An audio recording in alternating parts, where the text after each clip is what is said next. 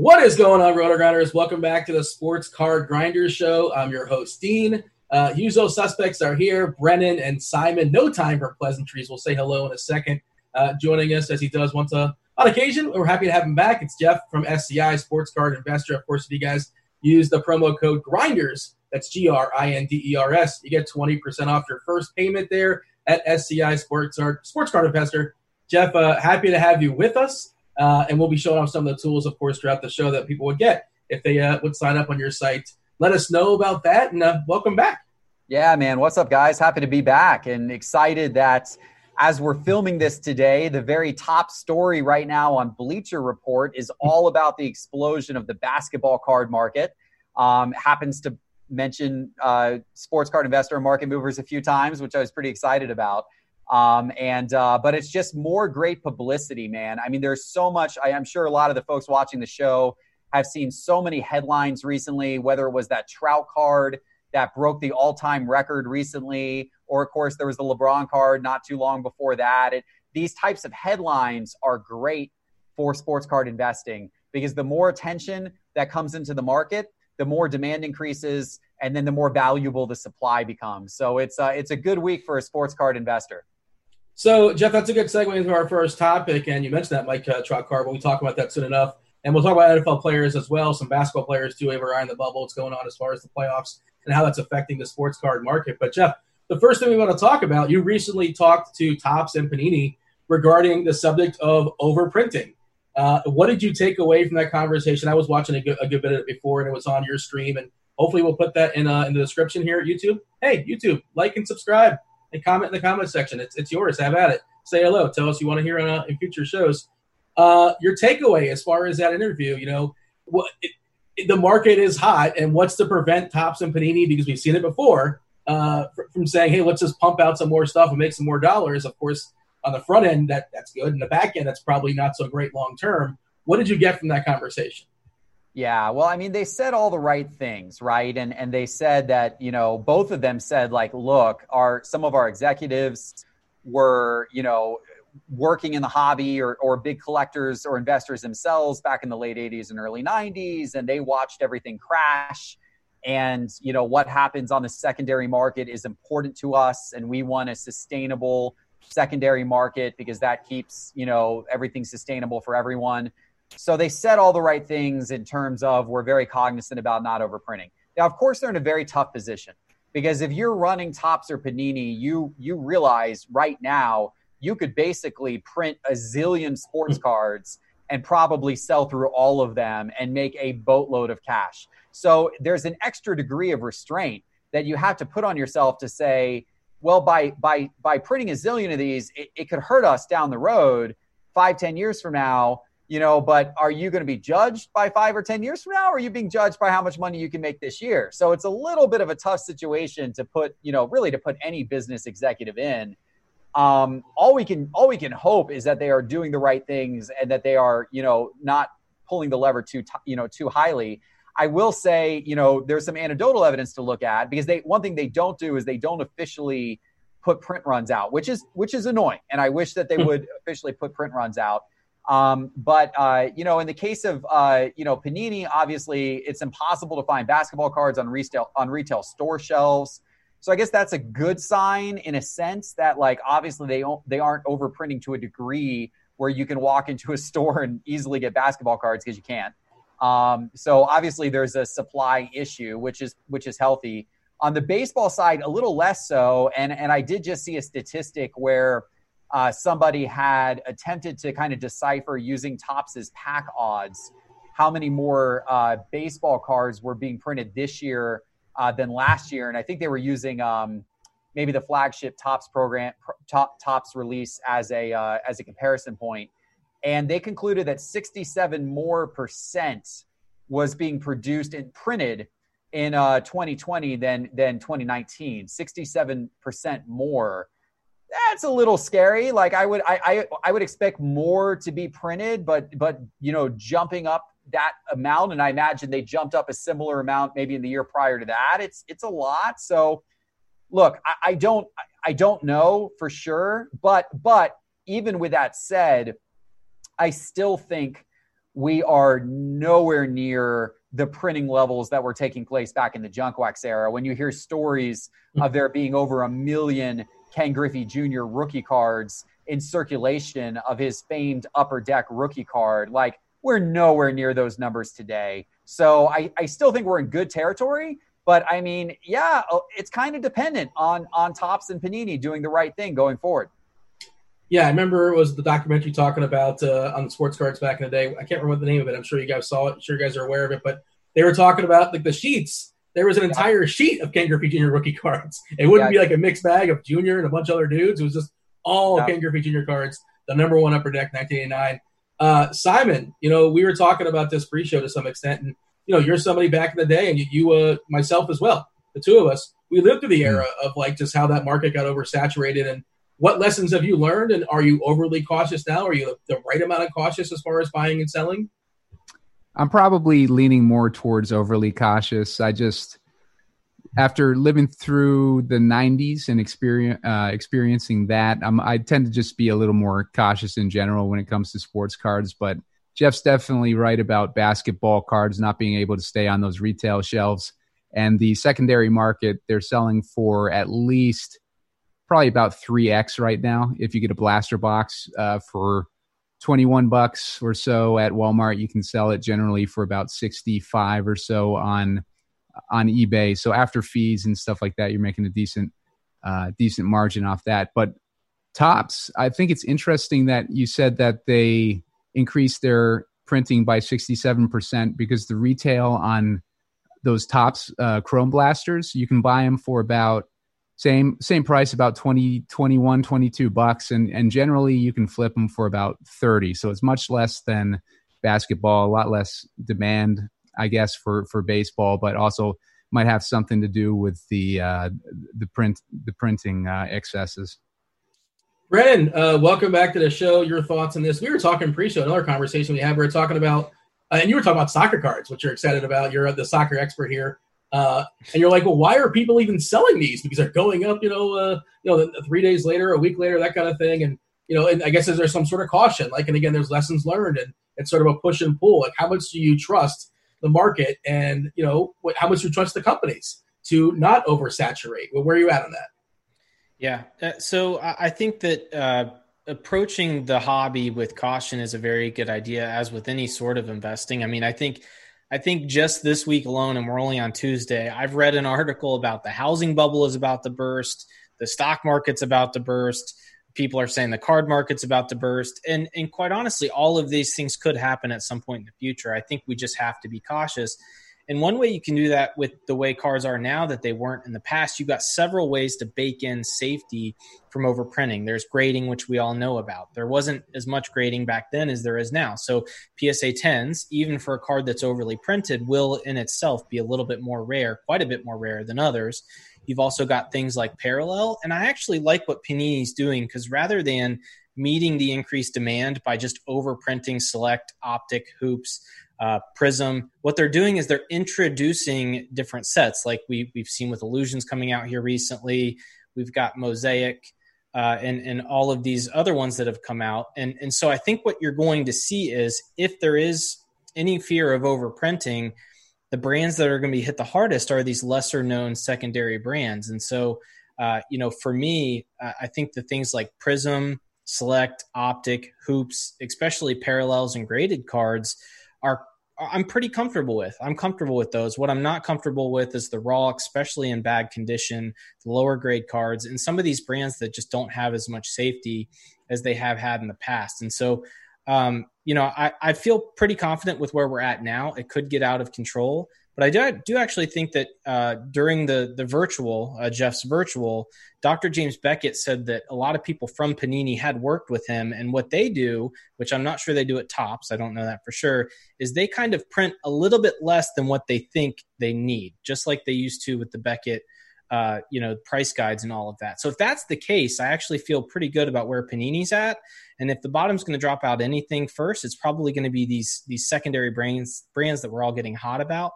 As far as soccer, the conversation we had before the show, there's just not very much soccer out yet. It's still in its infancy. So, when you're seeing things double, triple, and quadruple almost overnight, If you think about it, if it's a Messi who might be the greatest player of all time and he doesn't have a lot of cards, no true rookies like LeBron, I wonder why we wouldn't hold. There's certain players that, I plan on holding for a long time because I think even through a dip, if we see one 20 years from now, I think it'll be even more and we'll be setting more records. So I'm approaching it cautiously, but I'm not hitting the warning bells yet. I think there's a lot of things now that can protect us from overprinting that we didn't have in the 90s. You have a financial background. How does that affect your thought on this? I guess it, maybe this make you overly cautious. You're aware of a lot of things and you've seen a lot of things, I'm sure. And is that a good thing or a bad thing or kind of a mixed bag? I guess it depends on how you're approaching the hobby. If you're approaching the hobby from an investment perspective, which I'm probably 70-30, I think understanding the basics and the fundamentals of just valuing an asset and markets in general, I think is a good idea. It really is, because the more information you have and experience you have trading things like stocks or anything like that, the more confidence you have that if things go up and down, you can maintain a level head. Funny as it sounds, on the other end of a bubble, once it bursts is actually the best time to buy. That's where all the opportunity is. So I think if you go into it with the right headspace and you protect yourself, I think that you can come out, even if a bubble happens. I don't think it's the end of the industry, and I don't think it's the end of sports cards as we know it. I think that in the long run, it's really good. But if you are not, if you're, we said this on the last show, if you're investing with money that you can't lose, like it'll affect your quality of life, you've got too much in the hobby to begin with. And also, if you find yourself emotionally affected by your card going up or down on the screen and market movers or on eBay, then, you might want to pull back and just get more comfortable with what you're doing. Because if you have a financial background and you're treating these like stocks, there's volatility in any market. It's magnified in the sports card market, but volatility is good. That is what allows us to make money from an investment perspective. All right, Geoff, put a bow on this topic and direct the people. Well, where can they see the conversation you had with Dr. James Beckett, the conversation you had with Thompson Panini regarding overprinting on your site? Yeah, they're all on my Sports Card Investor YouTube channel. If you go to YouTube and search Sports Card Investor, or you can go to SportsCardInvestor.com and click the video tab, and you'll see all those videos there. All right, so talk about Mike Trout. The Vegas Dave bought the card. I'm pulling the article up, and I'm sure, Geoff, you're probably more savvy in this as well. Record as far as this Mike Trout card, a Superfractor, became the highest priced sports card ever sold, $3.84 million. I believe it's a 1-of-1 2009 Bowman Chrome. Is that like a shocking price? Is that about right for you, Geoff? I mean, obviously, the market's been booming, and I think he bought it a couple of years ago for like $400,000 or so on eBay, give or take. Your thoughts on this? Of course, Mike Trout is that's like buying LeBron. That's buying gold, right? Well, in the baseball world, it is. I personally find that fact interesting because I know statistically, Mike Trout is the greatest player out there, but at the same time, the guy's never sniffed a championship. And if he were in basketball, people would say that, he doesn't have the will to win and he's never going to be, if he can't win the championship, then what are you worth? And, I don't know. So but yes, within the baseball world, people think Mike Trout is the absolute gold standard. Is it surprising? Honestly, no. I don't think it's surprising. If you look at the trajectory that sports cards have been on, that was a 10x increase over the course of 2 years from what that card sold for in 2018 to what that card sold for now.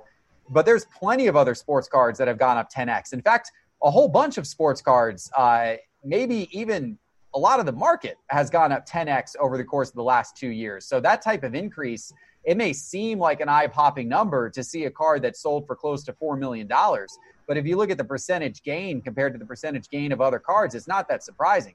There's a whole bunch of cards that have gone up 10x over the course of the last 3 months, or the course of the last 6 months. So the fact it did it over the course of the last 2 years for such a rare card. And just to be clear, we are talking about the 1-of-1. There's only one of these of his true first Bowman card in the world.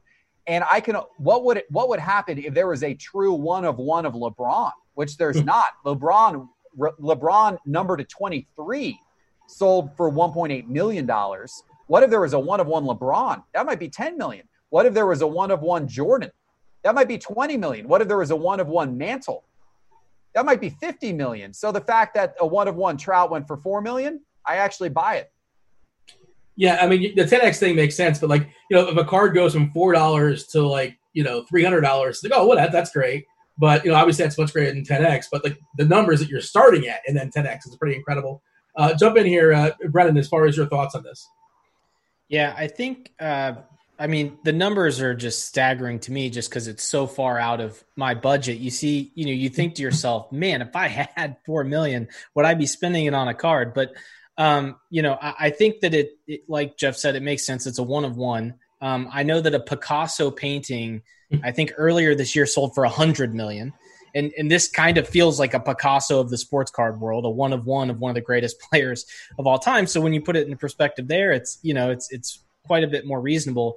I think what this means for the hobby is that, it's just another data point that we are headed to a new normal. And I know that term is overused nowadays, but, the 90s and now are so much different in so many ways that, wherever the market lands, it's going to be much higher than it had been in the past. And I think this is just another thing that points towards that.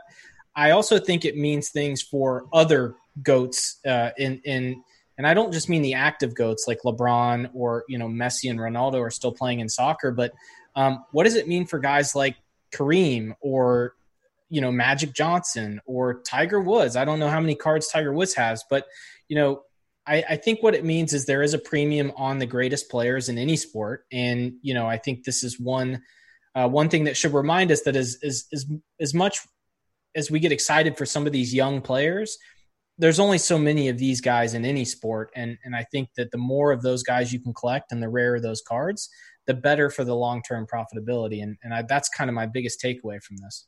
Yeah, Geoff makes an interesting point as far as he hasn't sniffed the title, but baseball was forgiving. He can't throw the ball. He can't pitch. Like, it's not his fault.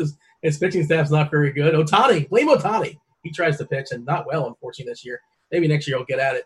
Let's move on. Geoff, we wanted to show off one of your tools there at SCI. A demo, basically a tool, and we're going to do a screen share here. Producer Devin's going to pop up the screen share. Find some cards that have potentially been punished due to some players getting knocked out of the playoffs. Zion, Booker, Triple J, Jaren Jackson Jr. What do we have as far as some players? Have you seen a dip?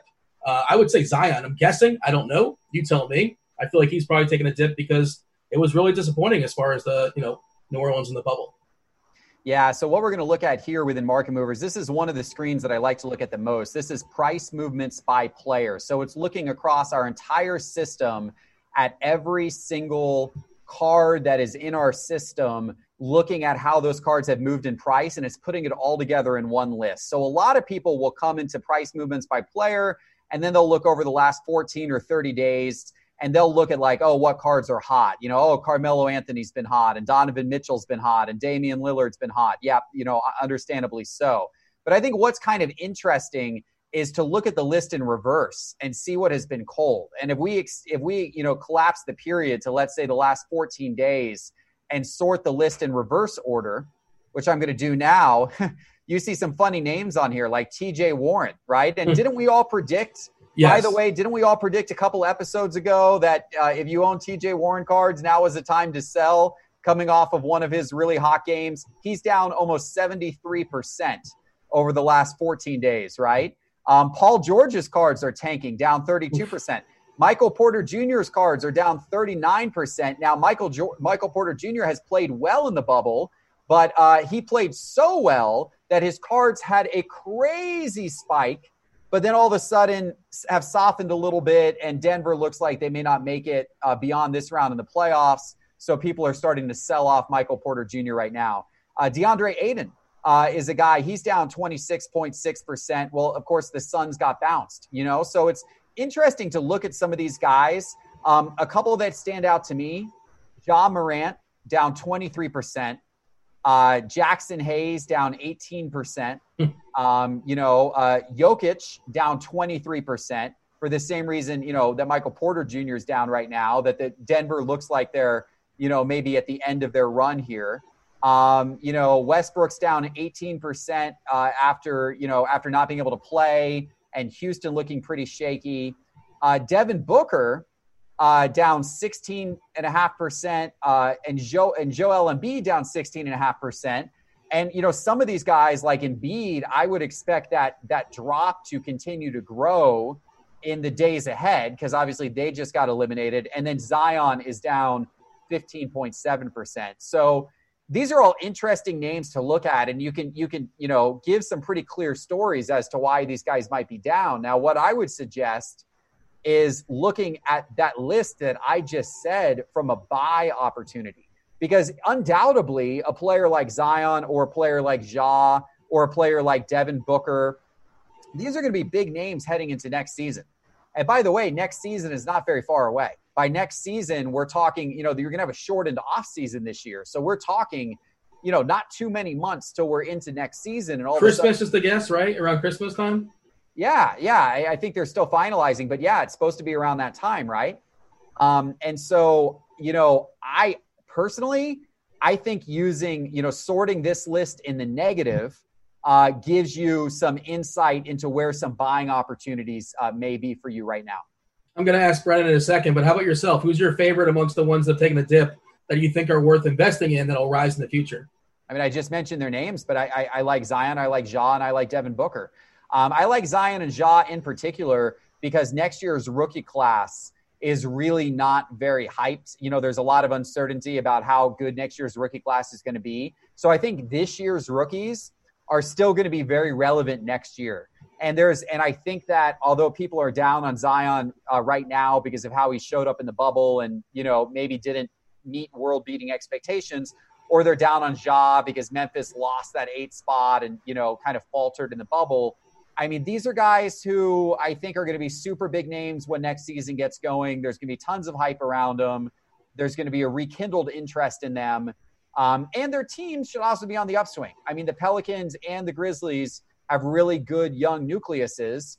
And I think next year they should probably find their way into playoff spots. And so, those would be a couple of guys who I buy them when they're at their lowest points that they've been on in a while. And that's where they're at right now. So a couple of things. So a lot of people probably aren't watching this live, but Denver is playing in a few hours, and they're down 3-1. So it's possible they come back and win that series. They're not officially eliminated, but yeah, it's not looking promising. They won the first game in overtime, and they gave the last 3. MPJ, he just can't play defense. Then they kicked him out of the starting lineup. He's getting roasted. He's too young. He's super talented offensively, but he's still figuring out defensively. Interesting with Phoenix, they were great in the bubble. They were 8-0. They couldn't do anything else, but Ayton and Booker are still getting punished, which I find interesting. I'm curious about Lillard. I'm going to ask you, call up Lillard. I'm curious where Lillard's at because amazing in the bubble. I think he was the bubble MVP. Of course, now it looks like they're going to sputter out against the Lakers, predictably so. But Brennan, who's the player you have your eye on that's dipped down enough that you think is going to rise back up in the future? Yeah, so one name that wasn't on there as we just looked at it, but has been on there over the last week or so that I've been tracking pretty closely is Ben Simmons. And it's for the same reasons that Joel Embiid has been dipping down as well.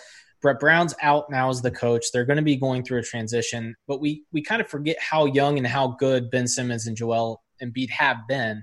And so Ben Simmons to me is the better investment just because there's less injury risk. I know that he's injured now, so it seems counterintuitive, but Joel Embiid always seems to have nagging injuries, and Ben Simmons is a jump shot away from being, in my opinion, an MVP caliber player. And so to get him at a discount now before he potentially lands with a different group in Philly or on a different team altogether is a good bet, in my opinion. You're buying low on someone who I think is a very good talent. It just hasn't been the right fit. The other name on there that I find interesting, and I agree with Geoff here, is Ja Morant. And Zion to another extent, although Zion's coming down from a much higher valuation than Ja. So I would like to see him come down a little bit more because I actually thought Ja was more impressive this year in totality. But Geoff makes a great point about the rookie class. It's not top heavy from a star potential. There's a lot of role players in there. There's a lot of third or fourth best guys on a winning team in there, but there's no top talents. And also these rookies' schedules and the team schedules are going to be thrown off with a short off season with limited availability to players and facilities. And so I don't think rookies are going to have as big of an impact as they have with the 2017 draft on, even going back to 2016. And I think that's going to push everyone to the next best young players, which are the sophomores and the juniors, and potentially back to even 2016, which we're seeing Jamal Murray kind of break out here in the playoffs. I know they're down, but he's had 250. He had 37 and then 50. And so, I think that people are going to focus on the second to fourth year guys next year. And those are the names I'm looking at: DeAndre Ayton, Embiid, Simmons. And then one that I found interesting was Jokic. He always seems to be volatile for whatever reason. So if he gets down far enough, I wouldn't mind picking some of him up, because I think the young core of Porter Jr., Jokic, and Jamal Murray is something that could be a top 4 team in the West for the next 5 or so years if they can keep that team together. Yeah, you mentioned Simmons. I think there's a decent chance. Of course, they lost their coach. Brown is gone, and I wouldn't be surprised if Embiid and Simmons kind of go their separate ways and they kind of sort of blow things up to a certain degree. Keep an eye on that. Geoff, were you able to pull anything interesting as far as Lillard? Just kind of throwing the name at you. I thought it's a funny graph to look at. I got it up on the screen here now. Going before the bubble, bubble time. I mean, these Lillard 2012 Prism basketball PSA 10 cards were $600. They got, as we started to get back to the season resuming, these were getting up to $800, close to $1,000. Then, he was just absolutely, destroying things in the bubble, had his giant games, led Portland into the 8th spot. And this card got all the way up to $3,000. So a card that was $600, $800 before the bubble got all the way up to $3,000, and it stayed up in that range until just a couple of days ago, when all of a sudden it crashed all the way down to the most recent sale that I have here being $1,600. So again, we went from $600 to $800 up to $3,000, and now we're down to $1,600.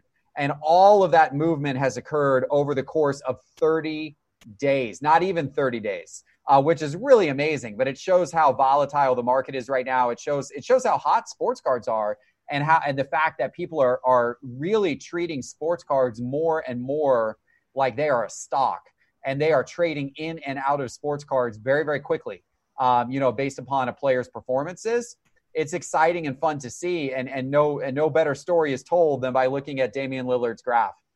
Yeah, and he's dealing with the knee, and who knows if he's going to play in the next game either. And almost definitely they're going to be knocked out by the Lakers, if not Game 5, Game 6. But a good run. And I just figured that'd be an interesting name to throw at you because the path he's taken in the last few weeks. All right, Simon, we're going to bring you back. Welcome back, Simon. I know basketball's not your forte, but you like some football. Football just around the corner. Give me a couple players that you're looking at that are trending in the right direction. I know you've been banging the drum. You're trying to will it into existence. You love the wide receiver value. Is that going to be a thing? Did you make it a thing? Well, I just want to say first off on the Damian Lillard chart, that's what I mean by being cautious. If you buy a card for $800 and he goes up 4x based on his playoff performances, that's when it might be a good time to sell before things go south for his team. Maybe his team gets eliminated or whatever. As you can see from the chart, his price went from $3,200 down to about $1,600 real quick. So if you were up 4x on that, that's a good time to be cautious and take your profits, and then maybe see how things play out before you decide if you want to maybe invest in another Dame Lillard card or whatever. But yeah, as far as NFL, the wide receivers, I've been noticing some movement in those cards. They're starting to catch on with people. I know a lot of the guys that I'm looking at. Chris Godwin was a guy that I've been looking at for a few months. He started to move. I think he's actually moved pretty quickly. And if you look at a comparison between the Mike Evans 2014 Topps Chrome Refractor PSA 10 versus Chris Godwin's 2017 Prism Football Silver PSA 10, you can see that Chris Godwin's card has gone up maybe a little less than 3x versus Mike Evans, who still hasn't gone up all that much. I think there might be some value in the Mike Evans rookie card. Mike Evans has accomplished more than Chris Godwin throughout their careers. I think there's a lot of hype on Chris Godwin going into this season, teaming up with Tom Brady, but Mike Evans is in the same situation. I think the skill set of Godwin fits Brady a little bit better, but I don't think Godwin's been lighting it up in camp, and I think there's an opportunity if you want to pivot and go with Mike Evans, who seems a little bit undervalued compared to Chris Godwin there. Other guys that I've been looking at are Michael Gallup.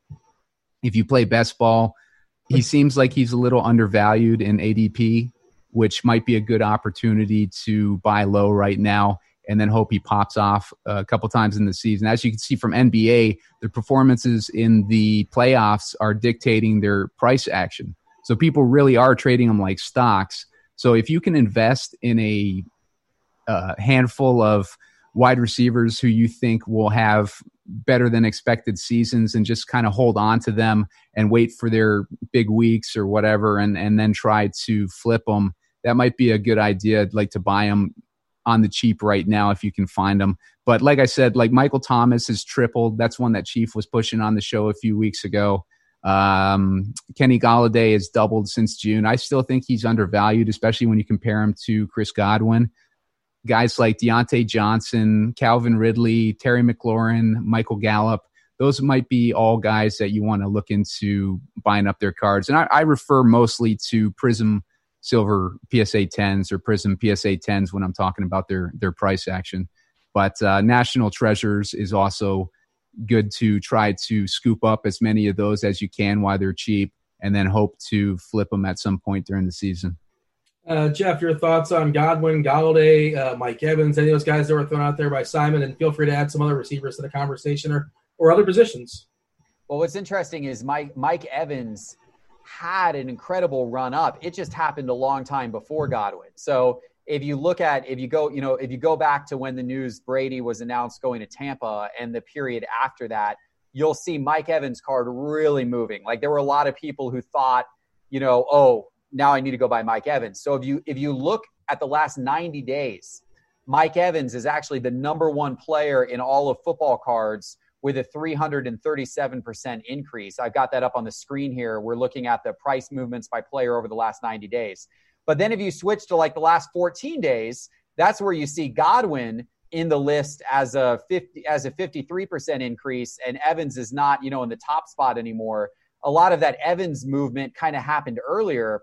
And then I think people kind of caught on to the fact of like, well, wait a minute. Yeah, Evans is maybe the star, but Godwin actually had a great season last year, and that guy might be the future. And so if Evans is moving, then Godwin should move as well. And so there was a little bit of a lagging effect and some value to be had there for a while on Godwin. But yeah, you see, there's actually a lot of receivers that have moved quite a bit. Michael Thomas is up 268% over the last 90 days. Juju Smith-Schuster is up 242%. I think, maybe the return of Big Ben, people are excited that he could finally have a productive year again. Russell Wilson finally getting some respect this offseason. And I think we've talked about him on the show before, up 236%. And he was a guy who, perhaps didn't get enough respect for many years. And finally, the football hobby starting to show him a little respect. But in terms of players that I would look to for value, maybe there's still a little value to be had with some of these guys. Maybe with now how Godwin has gone up, maybe Simon's right that now, Mike Evans stands to go up another level now that Godwin's catching up. I don't know. But I would look to players who had disappointing years, maybe last year, and who had the opportunity to improve their stock, improve their status this year. I mean, obviously an obvious one that comes to mind is Baker Mayfield. Mayfield is a guy who was super hot 2 years ago as a rookie. Everyone was chasing his cards. The hottest guy, one of the hottest guys that year in the football card market. Then last year happened. The Browns underperformed. He underperformed. He kind of fell out of favor. His cards dropped significantly. Other players raced past him. And now here we are entering this season. And this season, the Browns have the fourth easiest schedule in the NFL. If they rebound, and of course that's a big if, but if they rebound, Mayfield's the type of guy who could see his cards have a significant rebound. So whether you're on Mayfield or a Sam Darnold or another player who had, maybe some recent underperformance, but has the ability to potentially get back into favor this year, that's where I think you can find some value right now. A couple of quarterbacks who did not disappoint last year, Geoff. I know Simon mentioned fantasy football, and two of the top quarterbacks off the board, Lamar Jackson, Patrick Mahomes. I imagine you have both in your portfolio to some degree. Do you have a one preference over the other, especially when you compare their prices versus each other?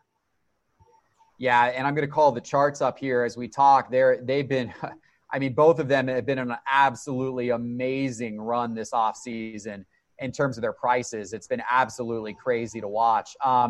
I do own some of both. Unfortunately, I sold a lot of my Mahomes right when they won the Super Bowl. So, now I had made a good profit on it at the time, but since then it's gone up several X, over. So I wish I had held on to some of that Mahomes. But it is what it is. But then Lamar Jackson this offseason has been incredibly hot. I was fortunate enough to buy about 5 of Lamar Jackson's 2018 Prism football base cards back in the beginning of the football offseason. Let me see if I can call those up here. This is let's see. I got to turn one of these off the graph here. Let me turn off the Lamar Jackson silver because that's a population 21 card, so that's really skewing the graph. And let me show sales only here. And what we're going to see, let me turn that one off there. All right. So, yeah, now we're getting to what I wanted to show you. So this is a comparison of the top line on your graph is Patrick Mahomes' 2017 Prism rookie card, which was the silver because in 2017 Prism, there were no base cards for the rookies. There were only silver. So you can see that's a card that if we go back 3 months ago was about $2,300.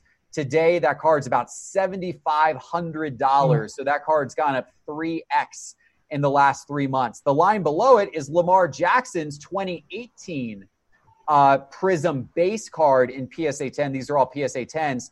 But he's had a similar rise. This card was a card for about $625 about 3 months ago, and that's a card that is now $2,750. So actually, from a percentage standpoint, Lamar Jackson's cards have actually outpaced Patrick Mahomes' cards pretty significantly this offseason, even though from a dollar standpoint, Patrick Mahomes' card rose more because it was already more valuable to begin with.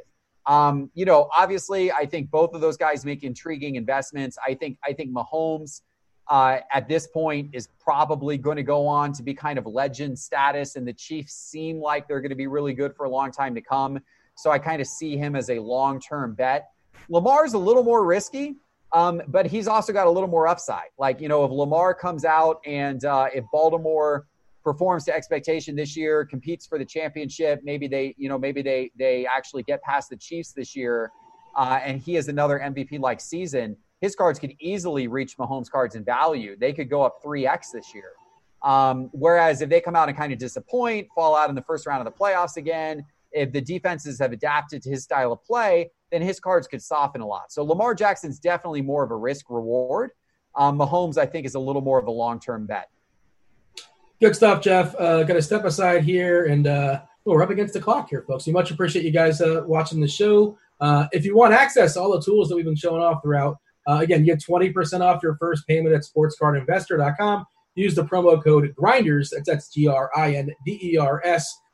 As we step aside and say goodbye, the mail day cards, if you guys have a mail day card, feel free to show it off.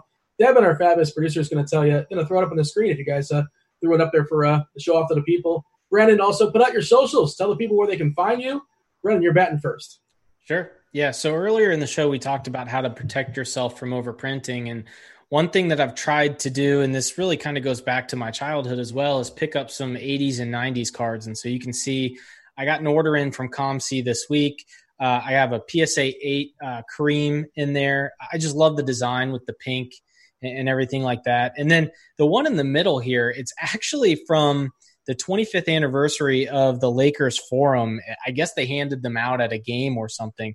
But it's really hard to find Kareem Skyhook in like a card. I think Topps has 2 cards with him doing the move. And so I thought that was a pretty cool card. So I picked that up. And then I think Skybox, which you can see the Magic Johnson there, 1990 Skybox. That's one of the coolest designs with the animation on the basketball and the gold border. So, this kind of diversifies my portfolio away from the modern cards. And I think they look really cool. I'm going to keep those for a long time. You can actually see a lot of the other stuff that came in from ComC on my Instagram at the DFS Advisor. I'm taking some of the ones that came in and providing a snippet below it about kind of why I bought it, what's my plan for it, and all that kind of stuff. So you can check me out there and on Twitter at the DFS Advisor or in the Discord chat for RotoGrinders. Geoff, you're up. Yeah, so I have been buying sealed wax recently. This is actually one I'm opening up in my next members live stream that I do for my members every couple of weeks. It's 2012, 2013 basketball. I've been buying a lot of that. And this is because obviously just incredible rookie class, Lillard, Anthony Davis, Kawhi Leonard, right? So this is a elite single pack. It's got the clear elite cards in it from 2012, 2013. Excited about opening that. People can find me at SportsCardInvestor.com or on any of the social channels or YouTube at SportsCardInvestor. Simon, close us out. Who may be on mute. Oh, Simon.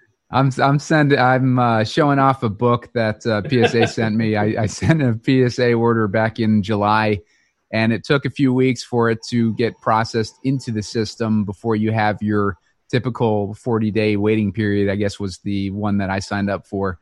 So that's finally began to go through that process. So hopefully I get my PSA cards back soon. And now that football is starting back up again, I think I'm going to be buying a lot more single cards in the coming weeks. All right. Do want to ask y'all to like and subscribe. I would much oblige. We very much appreciate that. Also want to thank Simon for joining us, Brennan, Geoff. I was Dean. This was Sports Card Grinders. We're out of here. Thank you. Holler.